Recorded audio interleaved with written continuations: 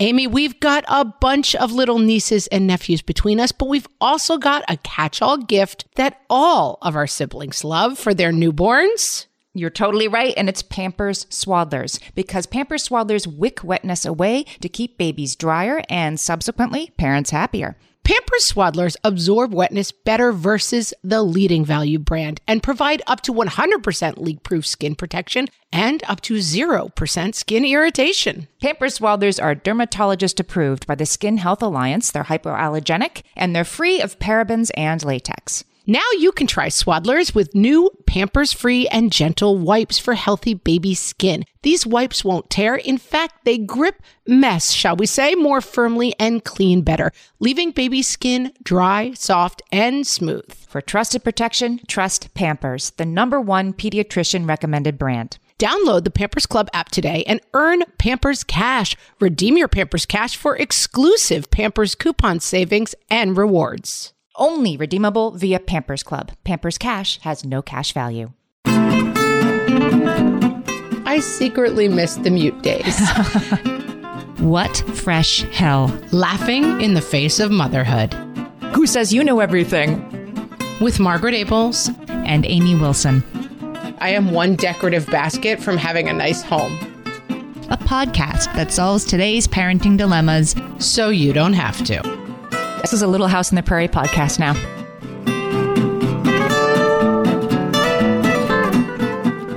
Hey, everybody. Welcome to What Fresh Hell. This is Amy. And this is Margaret. And this week we are talking about overthinking, Amy. I know a little bit about this. Overthinking might be your superpower.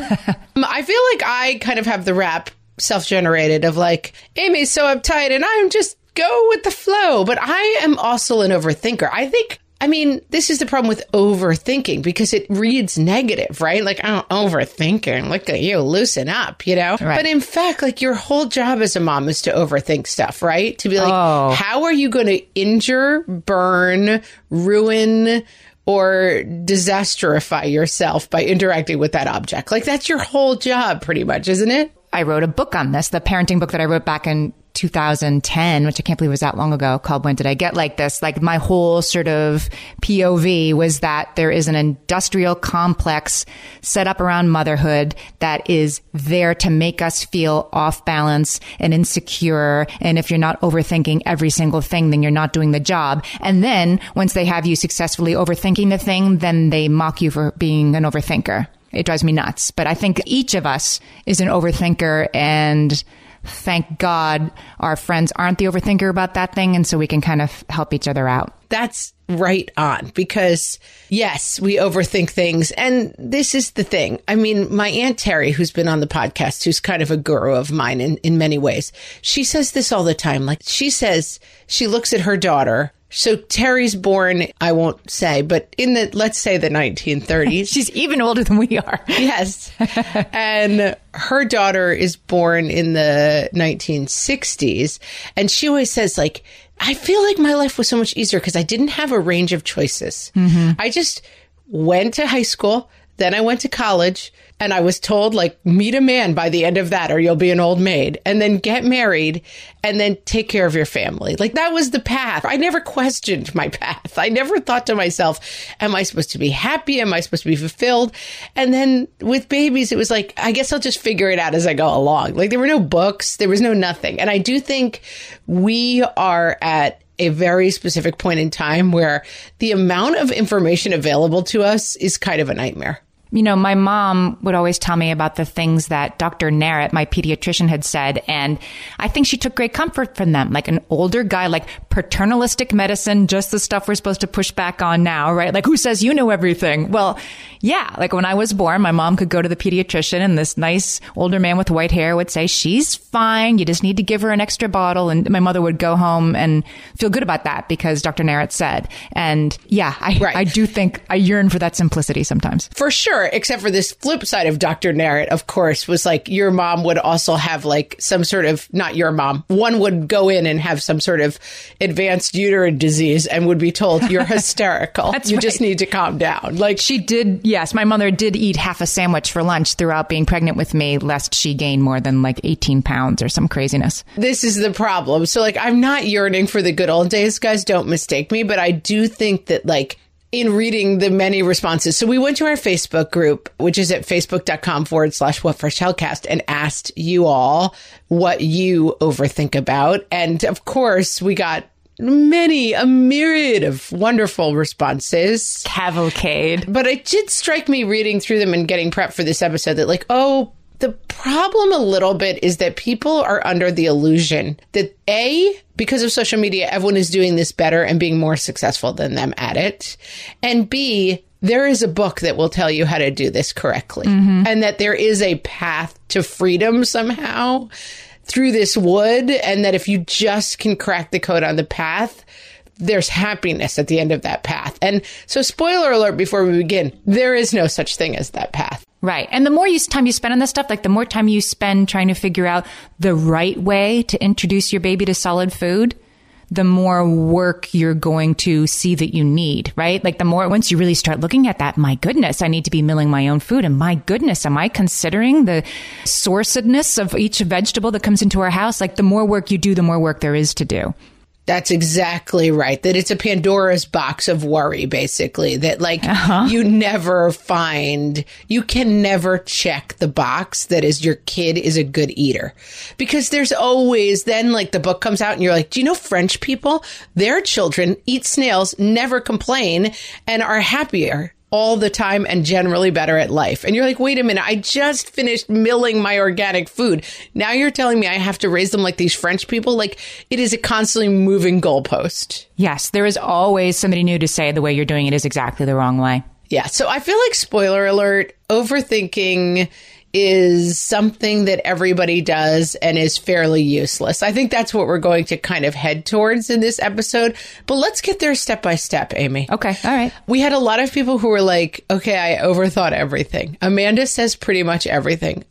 Lindy says, looking back to say any day that I've been a parent, I'd pretty much say I overthink everything. Difficult to narrow it down. Right. I think that's our assignment as parents. So we're not here to like shame the stupid people who overthink. Like we all do this, but maybe I think by talking about it, you can make it a little easier to put some of it down sometimes. I think she pronounces her name Kelly or Kelly. I'm not sure. Says this, and I think it really gets to what we're talking about. I spent months researching cribs for my first, like WTF. Looking back, I'm realizing that pregnancy, infancy has so many elements that are out of your control that if you're an in control kind of person like me, you tend to overdo it on the research for the minutia that is actually controllable, like a crib or what kind of pacifier you should buy. Yep. And this is the... Hashtag pray for my husband, she says, which exactly like Amy just said it. It's so easy to like goof on people for their like 86-page binder that they hand to their mother when the mother's going to watch the baby for 6 hours, right? Right. Like that's the easiest joke in the world. Like look at old Crazo over there with her binder. But this is a thing that is a real thing. We understand why this is happening because children are it's literally like you give birth to a piece of yourself that then walks in this incredibly vulnerable, shell-less state outside of your body. Yep. And is in constant danger. And so the illusion of control is overthinking. And I think pregnancy, like this can really lock in because as Kelly was saying, it's just this moment where there's so much that's out of your control and so much you're anticipating with worry. So the thing I overthought when I was still pregnant was breastfeeding. That was the thing that I was sure was going to be a nightmare. I mean, I knew all about mastitis and all the other stuff that could happen before I had a baby. And I was ready. Like, it will be horrible. I am going to go to the underworld here. And as soon as it gets bad, you know, I'm going to stop the first time I get a fever. I'm not going to do it anymore. And my husband was like, okay, like whatever. And then it was actually fine. It never happened. The husbands just, you can picture everyone's husband's face while you talk about these things. It's basically my face now when my kids talk to me about Fortnite skins. You're like, Uh-huh. Yep. Yeah, that sounds like a thing. Okay. Like, it's just, I couldn't be less interested, and this seems insane to me. I was just so sure it was going to be that I was going to hate it. I really couldn't get past it. And looking back on it now, I just think everybody has a thing, you know, that they worry about, like... And for you, it was fine. Yes, for me, that's right. Like, and none of that worry and research, well, the research probably helped. That's not fair. But all of that stuff I put in ahead of time, like the first sign of, you know, I'm going to want to get into the symptoms of mastitis. Who wants to hear those in the morning? Not me, please. But you see what I mean? Like, I was ready for all the horrible things. And guess what happened? None of the horrible things. Like, for me, and I'm not saying breastfeeding can't be a rocky road. It totally can. And of course, the first few weeks with each of my kids were pretty rocky, but it went on to be a year of pleasantness that I wouldn't have traded for anything. But the overthinking didn't make that more likely to happen. It actually made it less likely to happen as I look back. Well, I'm going to bring up Aunt Terry for the second time in 9 minutes. Okay. She has another phrase, which I think of all the time, which is like, she's like, I worry about everything because you never die of the thing you're actually worried about, you know? And it's always the thing of like, well, we have heart disease in my family. 5 members of my family died before 60 of a heart attack that came out of nowhere. I am always getting my heart checked. And then you're going to like accidentally find like an unexploded World War II ordnance in your yard and blow yourself up. Like, it just never, and I think that kids is the same way, right? You're like, I'm going all in on breastfeeding. I'm going to get it right. And then your kid is an easy breastfeeder, but like won't eat any solid food. Right. You know, it's just always, as you said on the very first episode, Amy, and I quote you all the time, there's always a thing. There's always a thing and a thing. Like, it's never the thing you're expecting. There's always the things come in at least packs of 2, sometimes more. I have a friend with a newborn right now, brings the baby home from the hospital. She's fussy. And then she tells me that at the hospital, she was told that they could not give the baby a pacifier for 6 weeks. And I'm like, who told you that? I'm like, that's crazy. Because I just think that this one in particular, we set the bar so high. And I'm not sure what we're scaring mothers about, that like, if you give them one pacifier, one bottle, it's ruined forever. And just like, I don't know why you're saying that to a new parent, but this particular arena, I think the ability to overthink, it's almost impossible not to. Right. And all the things are true. That's the other thing. Like breastfeeding, yep. I didn't think anything about breastfeeding beforehand. I was like, I guess I'll just do that. I never gave it a thought. I never thought about it at all. Wow. And then I did not have a super successful breastfeeding experience in that I was always a very low producer. I was old and I had one breast that like never produced milk at all. I had all sorts of problems, but I was like, I guess I'll just give this kid a bottle once and then breastfeed the other time. And it worked out fine. Like they were half and half, all my kids. And then I kind of made it to like, I don't know, 6 months with one, a year for one, and 9 months with the other. And they got some breast milk and a whole lot of formula. And it was fine. It's one of those things I didn't worry about. And I got horrible mastitis. Horrible. That's like, I've told this story before because I was like, I'm not feeling well. And my husband was like, you know what would make you feel better? Going on a jog. And I went and ran for 3 miles and then I came home and I was literally dying and I've never let him live it down. With like 2 hot rocks on your chest? I was basically like, jogging home, like that person crossing the marathon finish line, like staggering around. And then the doctor was like, why did you go for a run? You have horrible mastitis and you're quite sick. And I was in bed for like 2 days. And so that's been a fun thing for my husband to live down. I'm like, should I go for a run? Do you think that's good advice? Oh boy. But anyway, I had a bad breastfeeding experience, but I don't know. I didn't stress out about breastfeeding. And yet I am a person who completely stressed out about food. Like I made the homemade baby food. I was like, I have to range of foods. I have to introduce food slowly. I read a book and I got way too into it. And my mom, again, I mean, you could always look at your mom's face and be like, I think I'm on the wrong path here. But she would be like, you're doing what now? And I'm like, Mom, I'm introducing foods one at a time because that's how you do it. And she was like, okay, whatevs. And then, of course, I had 3 kids in 4 years. And my last kid was like literally feeding herself lunch at 9 months, whatever was around that she could grab off her brother's plates. My youngest, I had her at a baby shower, like, in a carrier when she was 5 months old. And I remember I was tearing up like little teeny pieces of like tuna salad and egg salad sandwiches and, and feeding them to her. And my first, I had started with just this and just that. I mean, he had reflux, so he had other problems, but I never made my own baby food. See, if you had to guess which one of us overthought the baby food, I don't think people would pick you. No, I don't know. I was convinced that I was worried about food, and then I ended up with 3 kids who are picky eaters because I am a picky eater and I come from a family with, kind of a lot of picky eating stuff going on. And I didn't avoid that fate. And I was convinced that I could re-steer that train. And now I was a person who was obsessed with not having picky eaters. All my kids ended up being picky eaters. I spent so much time stressing about it and reading books and being like, New Food Wednesday will introduce food.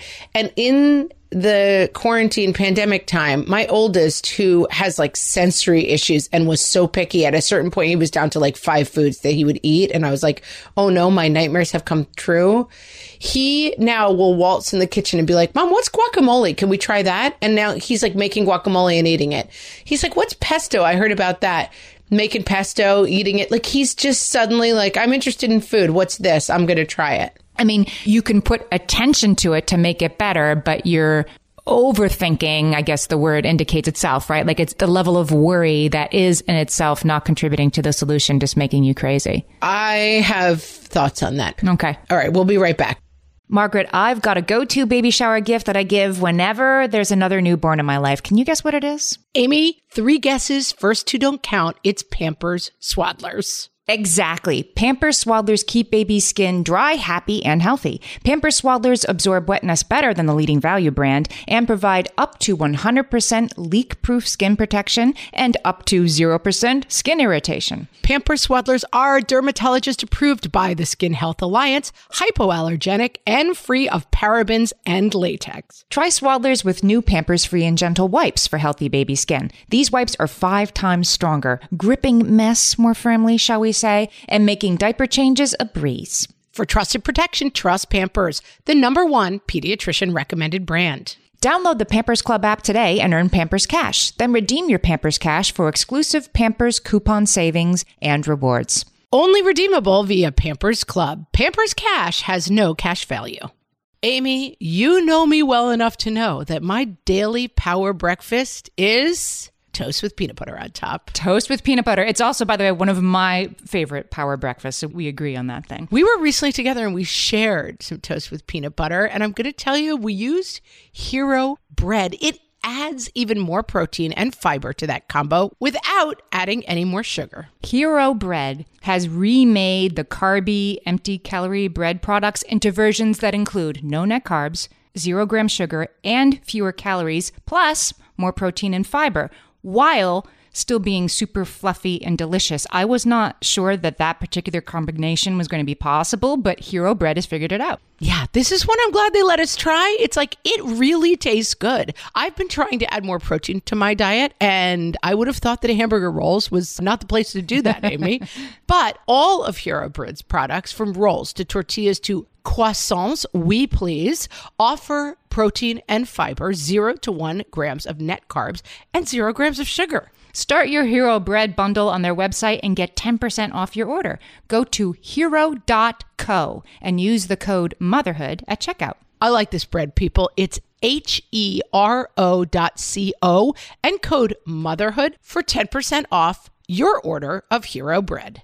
I want to read this one from Patty, who's a friend of ours. She says, this is her overthinking. I read a parenting book that said you are responsible for every bite of food your toddler has access to. I remember reading the same thing when I was pregnant. Like, you are responsible for every bite of food that your baby receives while it's in your body. I mean, talk about overthinking.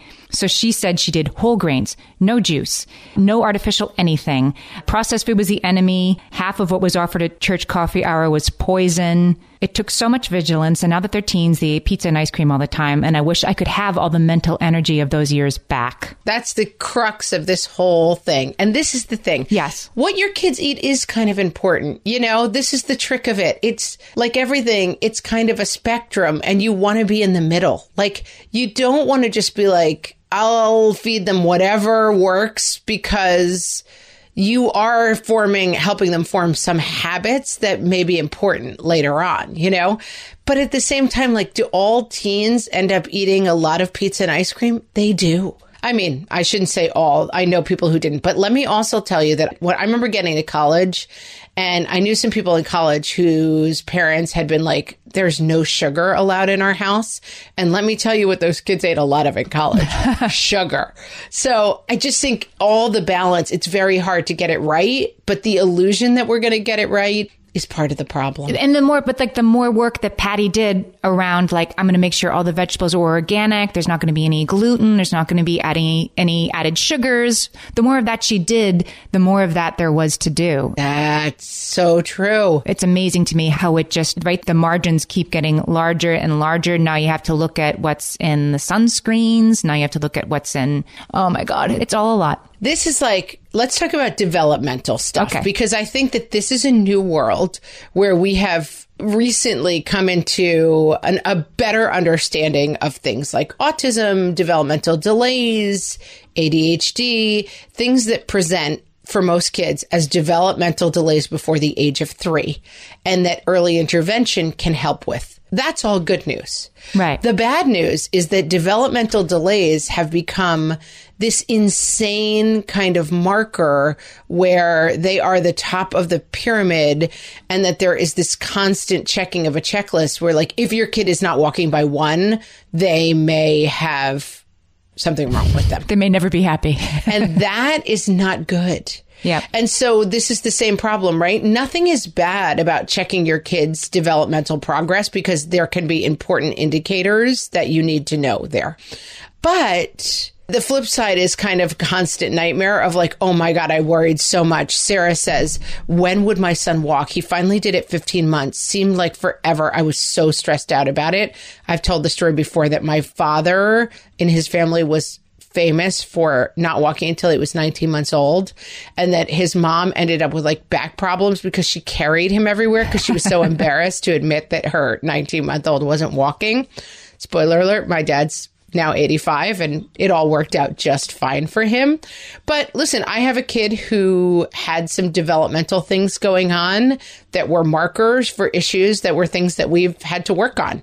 And so I don't want to give you the advice of like, developmental delays are not interesting. Everyone's way too into it. But I will say that the amount of stress and nightmarishness that I encountered around him missing some developmental stuff, I wish I could go back and undo.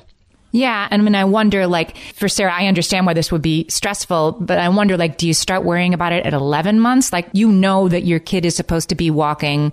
I mean, I don't even remember when my second two started walking. I remember that my oldest was 13 months to the day that he walked, like, into the next room, the day that he really walked, right? And not just like 1 or 2 Frankenstein steps.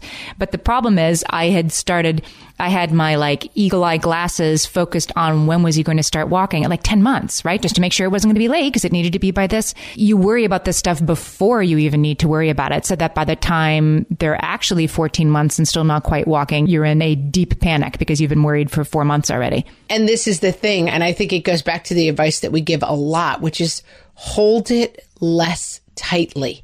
That this idea of like, yes, should you have an eye on your kids' developmental progress so that if they need help with some stuff that they're developmentally a little quote unquote behind on, that you're there to give them that support and help? Yes. But should you be starting at 11 months, not sleeping at night and being like, if my kid doesn't start to walk soon, that's a sign that he's got something really wrong that's going to alter the course of our entire lives? No.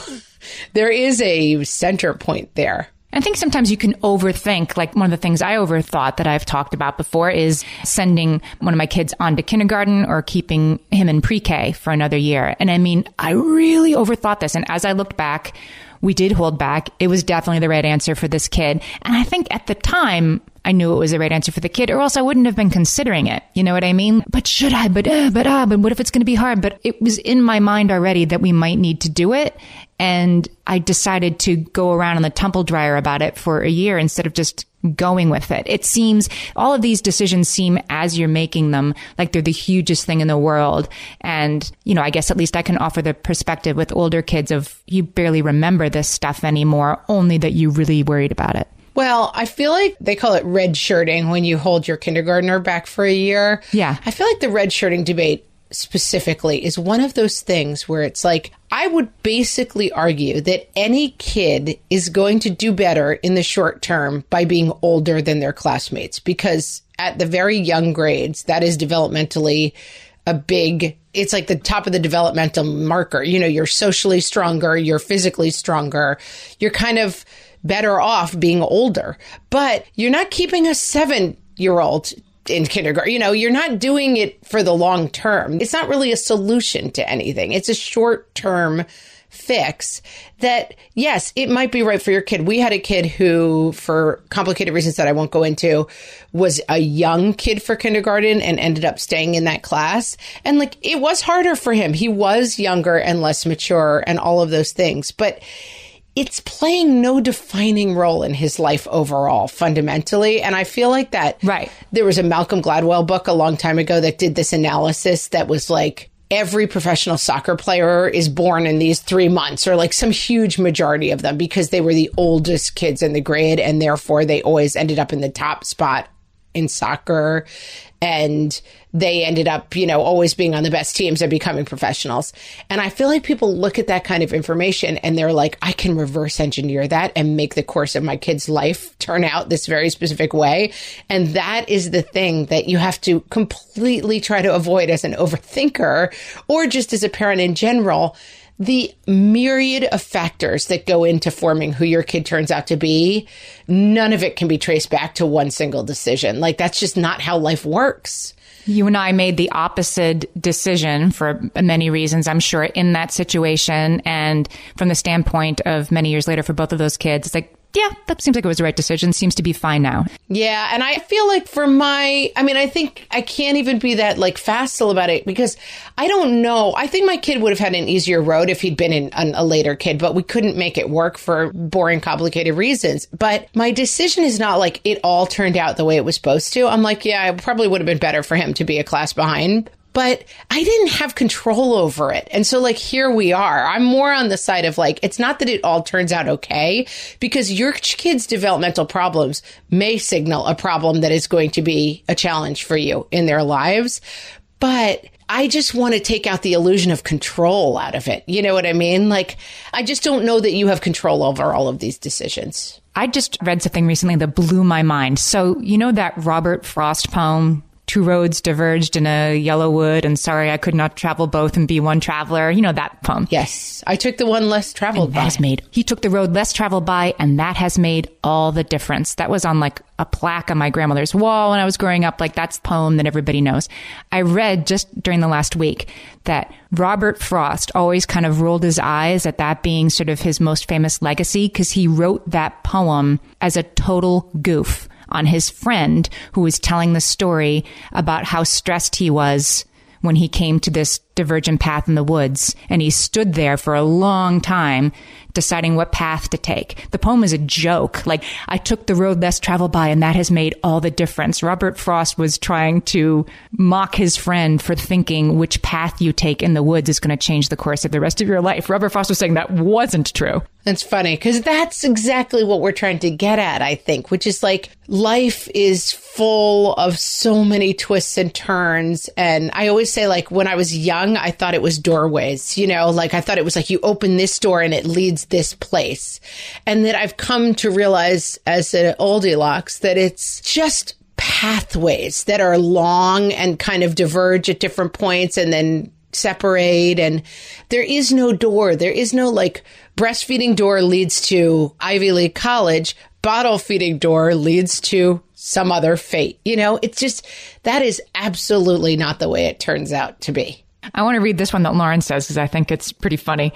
She overthought getting her child to want to play with kids their own age. Between ages of 1.5 and 3, my son did not want to engage with same-aged peers. By the way, 2-year-olds like parallel play. That's what they do, right? So she says, I thought about this often, researched, talked to the pediatrician, did early intervention, micromanaged playtime with strangers' children at the local children's museum, all so unnecessary.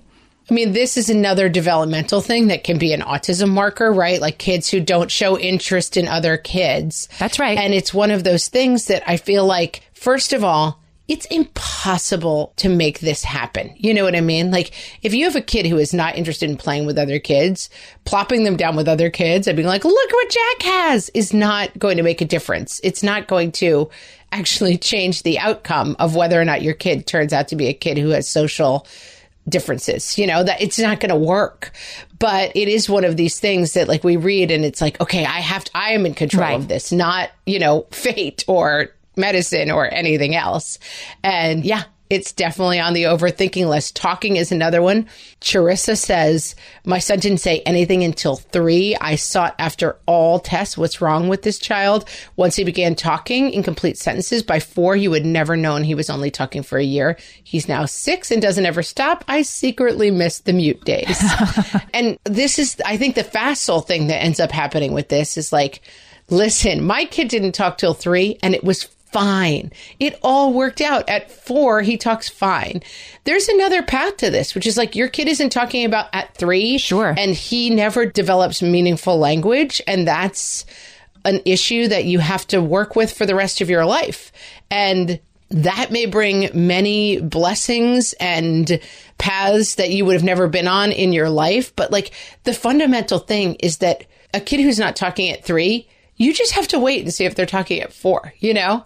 I've been watching a lot of Little House on the Prairie. You guys know this. This is a Little House on the Prairie podcast now. Well, you know what, Amy? I was going to abandon you and start a Little House on the Prairie podcast. Like episode by episode? Guess what? There already is an episode by episode Little House on the Prairie. Oh, of course there is. Of course there is. So we're safe for now. We're going to keep doing this podcast.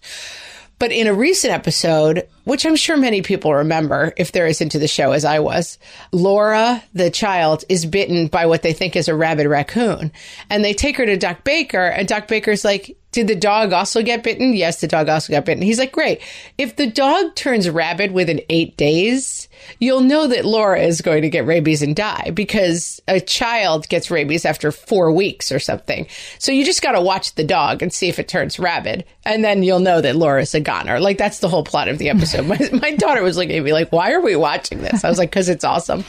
But it kind of made me think of like this episode of like, a lot of life is us trying to be like, we're going to figure this out. But really, you're just watching to see if the dog gets rabies. Like, that's all you can do. Some of us are just more wired. Like, I have a friend whose 2-year-old was stung by a bee. And her, well-meaning spouse said to her, well, what do you think we should do? And my friend said that she explained to me that she said to him, well, we're going to see if he develops, an anaphylactic reaction and either he'll die or we'll get him to the ER in time or he'll be fine. And it occurred to me in this moment. She was telling me the story thinking that anybody's head would go there. And I was like, wow, my head would not go there if my kid was stung by a bee, that they might die, but hers did. And I do think that there are some among us who are more prone to this stuff, to be preyed on by people who think you need to overthink everything. And so I think it's even harder for those people to navigate this is worth worrying about and this is not. By the way, her kid did not have an allergic reaction. That was like, wow, that was not something that I would have worried about. Yeah, where your brain goes. All right, we'll be right back. Margaret, I've been at the research again, looking into metabolic health and, more importantly, metabolic flexibility, which turns out is the key to improved energy levels, better sleep, better fitness, all the things. And I found out about all this because we got a chance to try Lumen, the first handheld device that helps you manage your metabolic health. Lumen works when you breathe into it. If you do that first thing in the morning or after a workout, Lumen measures your metabolism by measuring the amount of carbon dioxide in your breath. It's science, people. That lets you see exactly what's going on in your body in real time. Then you use Lumen's app to get tailored guidance to improve your sleep, your nutrition, even stress management. If you're interested in figuring out the effects of different sorts of foods on your body, Lumen is a really cool way to see what's actually happening as your body burns different fuel sources. If you want to take the next step in improving your health, go to lumen.me and use FRESH to get $100 off your Lumen. That is LUMEN.ME. Lumen.me, and use the code FRESH at checkout for $100 off. Thank you, Lumen, for sponsoring this episode. Lynn, this time of year, parenting can be such a flusterclux. You've come to the right place. I'm Lynn Lyons, and I've been treating anxious families for over 30 years. I'm Lynn's sister-in-law and co-host Robin Hudson. Join us for Flusterclux, a podcast for parents who worry. Wait, that's everybody. Yeah, these last few years have felt like one long anxiety attack for so many. Why do you think parents are always surprised that a podcast about anxiety relates to them, even if no one in their house has an anxiety disorder? Well, worry is human. Everyone does it, and anxiety shows up when we face uncertainty. All the parenting tips you've taught me have been essential. I love to break it down into skills we need to manage worry in our families. We've covered so many topics: depression, burnout, meltdowns, perfectionism. Don't forget scary mothers-in-law. Right, but of course that's not my mother-in-law. Because that's my mother. And a listener. As a psychotherapist, I like to teach parents and kids how to respond to everyday moments in healthy ways. Managing anxiety really can be taught. It really can. And I'll even tell you what to say. We talk about serious stuff, but without being too serious. Anxiety wants everything serious. Anxiety doesn't stand a chance when we're laughing, even about the tough stuff.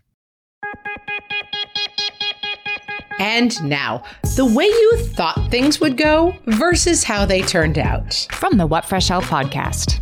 The way you thought things would go. During quarantine, I thought it would be fun for us to explore some classics of literature as a family, starting with Black Beauty. How it turned out. It's not a stupid horse book. It's a classic of literature. You know what? Never mind. Go back to the genius that is Captain Farts-a-Lot and the Terror of Toilet Man. The way you thought things would go. Sweetie, I think we should take this time together to really focus on reconnecting as a couple. How it turned out. I swear, if you don't stop clomping around the house while I'm watching Selling Sunset, I will chop off your feet. The way you thought things would go. I think I'll blow out my hair and put some makeup on before going to the store today. I'm tired of looking like a slob. How it turned out. No, I don't want the senior discount. How old do you think I am? Stop calling me ma'am. The way you thought things would go. I'm going to stop looking at my phone at night and commit to better sleep health. How it turned out. Oh God, it's 1:45 a.m. I really need to go to bed. Just as soon as I take this quiz about which Buffy the Vampire Slayer character I would have been BFFs with. This has been The Way You Thought Things Would Go versus The Way They Turned Out. From the What Fresh Hell podcast. Okay, let's lead in with Nicola, who says, making charts to work out. This was what she overthought. Making charts to work out where there would be 5 minutes to get something done while looking after my first baby. Seems hilarious now. If only I could go back and tell myself, you won't solve this one. The answer is childcare. Yeah. I am one chart away from making this happen. I always say, like, I am one decorative basket from having a nice home. Like, I can't stop buying decorative baskets because I just so firmly believe in the myth that, like, I can have a clean and organized Pottery Barn catalog home with enough decorative baskets. Spoiler alert, my house is a mess because we're messy people. You know, there is no magic basket that's going to fix what's wrong with us. Well, I'm still a little bit party to this, but I think what you're caught in this moment, you can't embrace the season of what you're in because it feels like this is my life now. This is how it is now. I have to figure out how I'm going to get things done with a newborn who nurses 90 minutes out of every 60 because this is how it is now. You don't have the perspective of give it 3 months. Right. You don't want to accept the reality. This is like friends with baby at the bar. I always use that example too, which is like you go to the night, like a bar. I was single until I was 36. So like all my friends had babies. And there was a just a certain segment of my friends who would show up at like the hot place where we went for dinner, like in like heels and low cut tops and like woo woo, we're out in LA being fancy, and they would have their baby. And I would be like, it's over, hon. I'm sorry. But like bringing the baby does not make this the same experience, like Right. They just had to take that 6 months to be like, oh, it's not fun to go hang out at like the hot sushi place and like look at cute boys when you have a baby in an infant carrier with you. It's just, you have to realize that like this isn't happening. Well, yeah, you need to relax and be like, and it will happen again in X months or years or whatever. Like just chill and be where you are. But it's hard to do that when the world is telling you not to. But it's hard because you don't really want to be where you are. And no one's allowed to admit that they don't really want to be where they are, Yep. You don't really want to be like watching Roseanne reruns in like a stained T-shirt, breastfeeding a baby while your friends are at the bar. You want to be like, I'm still that person. I can still make it happen. And I think so much of what we're learning about overthinking in this episode is that it's really about that denial thing. It's like humans just are not good at facing truths. And so there is this like magical thinking of like, if I just move this money from this account to this account, I can cover this thing. And it's like, right, that doesn't mean you have any more money. There's still not enough money. But like your instinct is rarely to say, I don't have enough money. Your instinct is always to like give yourself some magical world in which, look at, if I move the money this way, it'll work. I mean, anybody, right? I don't mean I mean our human condition. Allison has one that this was totally me about her second child. She says, my first child was just under 3 when my second child was born, and I was obsessed with how she would take it. I read everything, spent hundreds on a 3-year-old birthday party. She totally didn't care. One day she had a sister, and that was cool. Okay, going to go play. It wasn't quite that smooth for me, but I wasn't even worried about how my kid could take it. I think I was worried about how am I ever going to be able to take care of 2 children, and how will I make it okay for my older child not getting like what happens as soon as they're born, right? That you have like, it's like chocolate ice cream and a birthday present. They're like 2 wonderful things. It's fine. I did overthink this one a lot.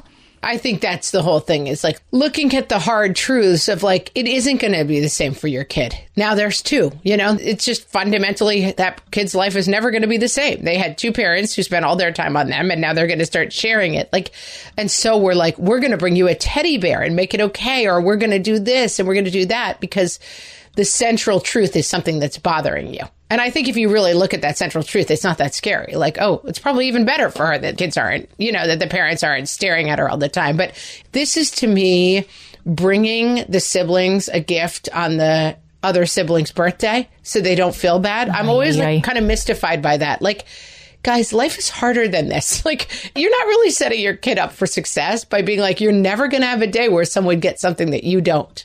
That's just a bad life lesson right there. I want to read this one from Teresa, because this is definitely one I didn't even know one could worry about. She says, I spent hours researching left-handed scissors for my kid. Hours. Did she need them? Are they worth it? What's the difference? See, I think it's the left-handed scissors. I think that is the, like, somebody made left-handed scissors, which is not a thing that the toddler needs, and then convinced you that you needed to make sure your left-handed child had the right kind.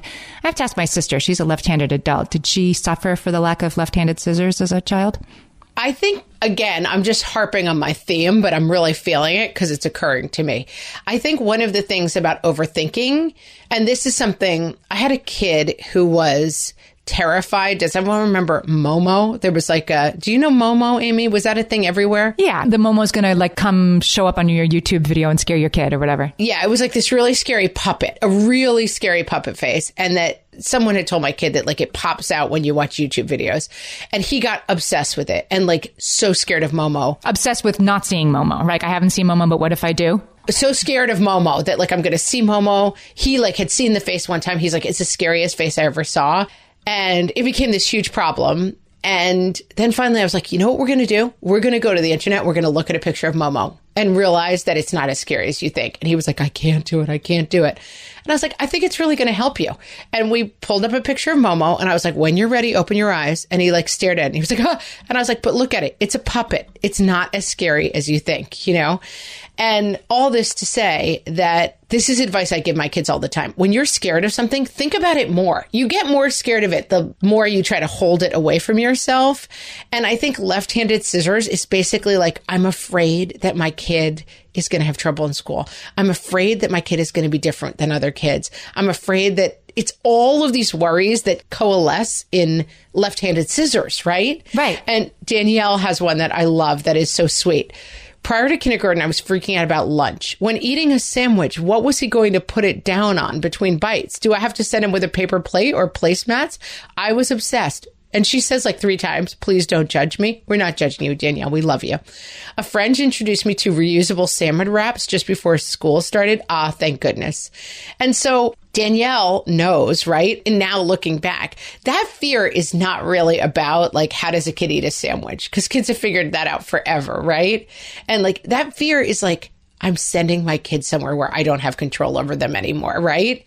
Like, I feel this all the time. My kids are getting to an age now where they do stuff by themselves. And I'm like, do I have to tell them chew carrots really carefully? Like, it's like everything. It's that fear and that overthinking. It's just the whole sensation of like, I'm afraid to look at the thing, which is like my kid will be out of my control for 6 hours a day. And the thing that you don't think of. So this makes me think of when my oldest was applying to nursery school in New York City, which is a whole thing. Oceans of ink event. It's crazy. But you apply to nursery school. That whole phrase is very New York City. People are like, what does this mean? Applying to nursery school. Yeah, no, you have a play date and they show up in like their nicest clothes and like they better behave. Like my kid like threw a truck at one of them and we did not get into that nursery school. And there is a complete present likely chance that your kid could not get in anywhere. So it's something that parents are totally mocked for overthinking, but like you have to overthink it. Anyway, he goes to the play day and I have taught him how to be polite. I have like taught him to say please and thank you. I think I have everything covered. Have I overthought this moment? Yes, I have. And then they sit down for snacks. Oh, and by the way, so the parents were supposed to be like, we're lined up against the wall and our kids are in the room like playing with toys and sitting down at the little tables. And part of the test is how well they separate from you. So he's doing great. And then he's acing it. This 1 year and 9-month-old kid, whatever, is acing it. So they walk around and they put some goldfish on a little, napkin because it's snack time. And they want to see, will the kid sit down for snack time? He's sitting nicely in his chair. And then they put in front of him a Dixie cup, like a tiny paper cup that kind of fall apart as soon as they start to get soggy, of water. And here is where I have failed. I have never taught my, toddler to drink out of a real cup. He's only ever drunk out of sippy cups. Oh, shame. Ring the shame bell. And I was like, oh, how could I have forgotten this? Like a real cup? And he's like trying to lift it to his mouth and it's falling apart in his hand. Of course, it ends up all over him. And yeah, the earth did not open up and swallow me up. But like, there's the perfect example. I thought of everything except the thing I didn't think of. And he still went to nursery school. We can only say you're overthinking. Like if we looked back on that and my kid had not gotten into nursery school and it had just been a low, a slide down into sadness ever since then, I'd be like, see, I didn't overthink it. It was the Dixie cup. The Dixie cup. That's where it all turned. I hope so. Yeah. I think there's very few moments like that. There certainly are moments like that. And that's why we worry so much. Like certainly the worst things happen sometimes. Like you forget to tell your kid to look both ways and they get hit by a car. But like the problem is that doesn't happen because you forgot to tell the kid to look both ways. Like bad things happen. And that's my Momo example is like, I think it's worth it when you find yourself really overthinking stuff to have a moment with yourself and think, what am I really scared of? I'm scared my kid would go to school and get sick. I'm afraid my kid will go to school and no one will look after him as well as I do and he will get hurt or killed. Like I'm afraid that my kid will choke during the cafeteria and no one will notice because this stuff is going on in the lower part of your brain all the time. This like that scary, like the lizard brain is screaming at you. Like, do you know that kids choke to death in school cafeterias? And like, you're like, I can't allow myself to think that thought because it's too scary, or I will somehow summon that to me by saying it out loud, or whatever crazy Irish Catholic stuff that we have. That's like, you never mention bad things because somehow then God sees you. Look, all this craziness. And I think so much of this overthinking boils down to like, I'm really scared scared. And it's hard to have a kid walking around outside my body who is very vulnerable. I want to finish with Jessica's because I think she says this so beautifully. I have twins. I overthought and read so much during my pregnancy about breastfeeding and caring for multiples. And then I was put on bed rest for preeclampsia and they were born early. I tried, but they did not latch. I gave up after I brought them home and continued pumping. Having preemies and one who has continued to have special needs has taught me that I can read and plan as much as I want to, but it's often better to go with my gut.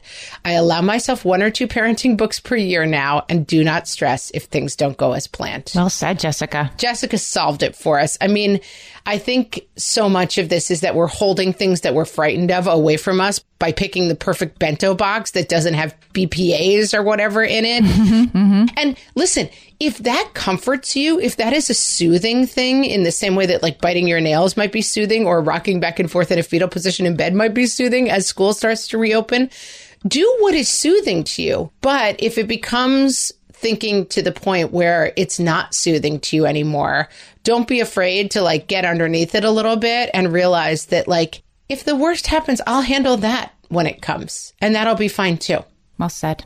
Solved it, Amy. Solved it. What are you guys overthinking? Come tell us on Facebook, on our page and our group. You can find us at facebook.com/whatfreshhellcast. Or you can find us on Twitter at WFH Podcast. We're on Instagram, Pinterest, YouTube. Just search What Fresh Hell Podcast. You'll find us on all the things. And you can always find all our episodes on our website, which is whatfreshhellpodcast.com. All right, overthinkers. Don't overthink it. Go start your overthinking. You got another week to go before there's a new episode. We'll talk to you then. So long.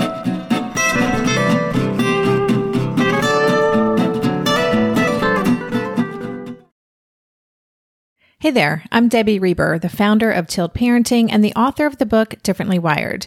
The mission of Tilt is to change the way neurodivergence, whether that's having a learning disability, having ADHD, being gifted, autistic, or some combination of all of the above, is perceived and experienced so differently wired kids and the parents like us raising them can truly thrive.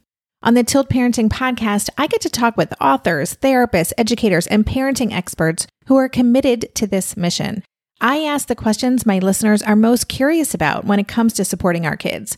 And in turn, my guests share strategies for challenges, out-of-the-box ideas for navigating school, best practices for therapies, tips for advocating, and so many thoughtful insights on what it really takes to help our kids grow up feeling seen and respected so they can create awesome lives for themselves. I know that raising a differently wired kid can feel overwhelming and isolating, but I promise you, you are not alone, and it can feel so much better. If you're on this parenting journey, come listen to Tilt Parenting. Together, we can shift this paradigm and show up for our exceptional kids with hope, possibility, and joy. Margaret, it's an exciting news day. An exciting news day indeed, Amy. A few years ago, we launched our first spin-off podcast, Toddler Purgatory, hosted by the hilarious Blair Brooks and Molly Lloyd. And guess what? Now Blair and Molly are back with their all-new podcast, Unsticking It. You know Blair and Molly as two busy moms and actors, and somewhere between potty training and the pandemic, they both felt like they lost their creative kaboom. In their new podcast, Unsticking It, they are going to talk about how all of us can get back to what lights us up after motherhood. Amy, I need this. Me too. And Blair and Molly will be talking to fellow imaginative minds. We're talking actors, artists, and creators of all kinds about how we can all unstick ourselves from whatever muck we're stuck in. Follow, subscribe, and listen to Unsticking It wherever you get your podcasts. That's Unsticking It with Blair and Molly, because sometimes life stucks.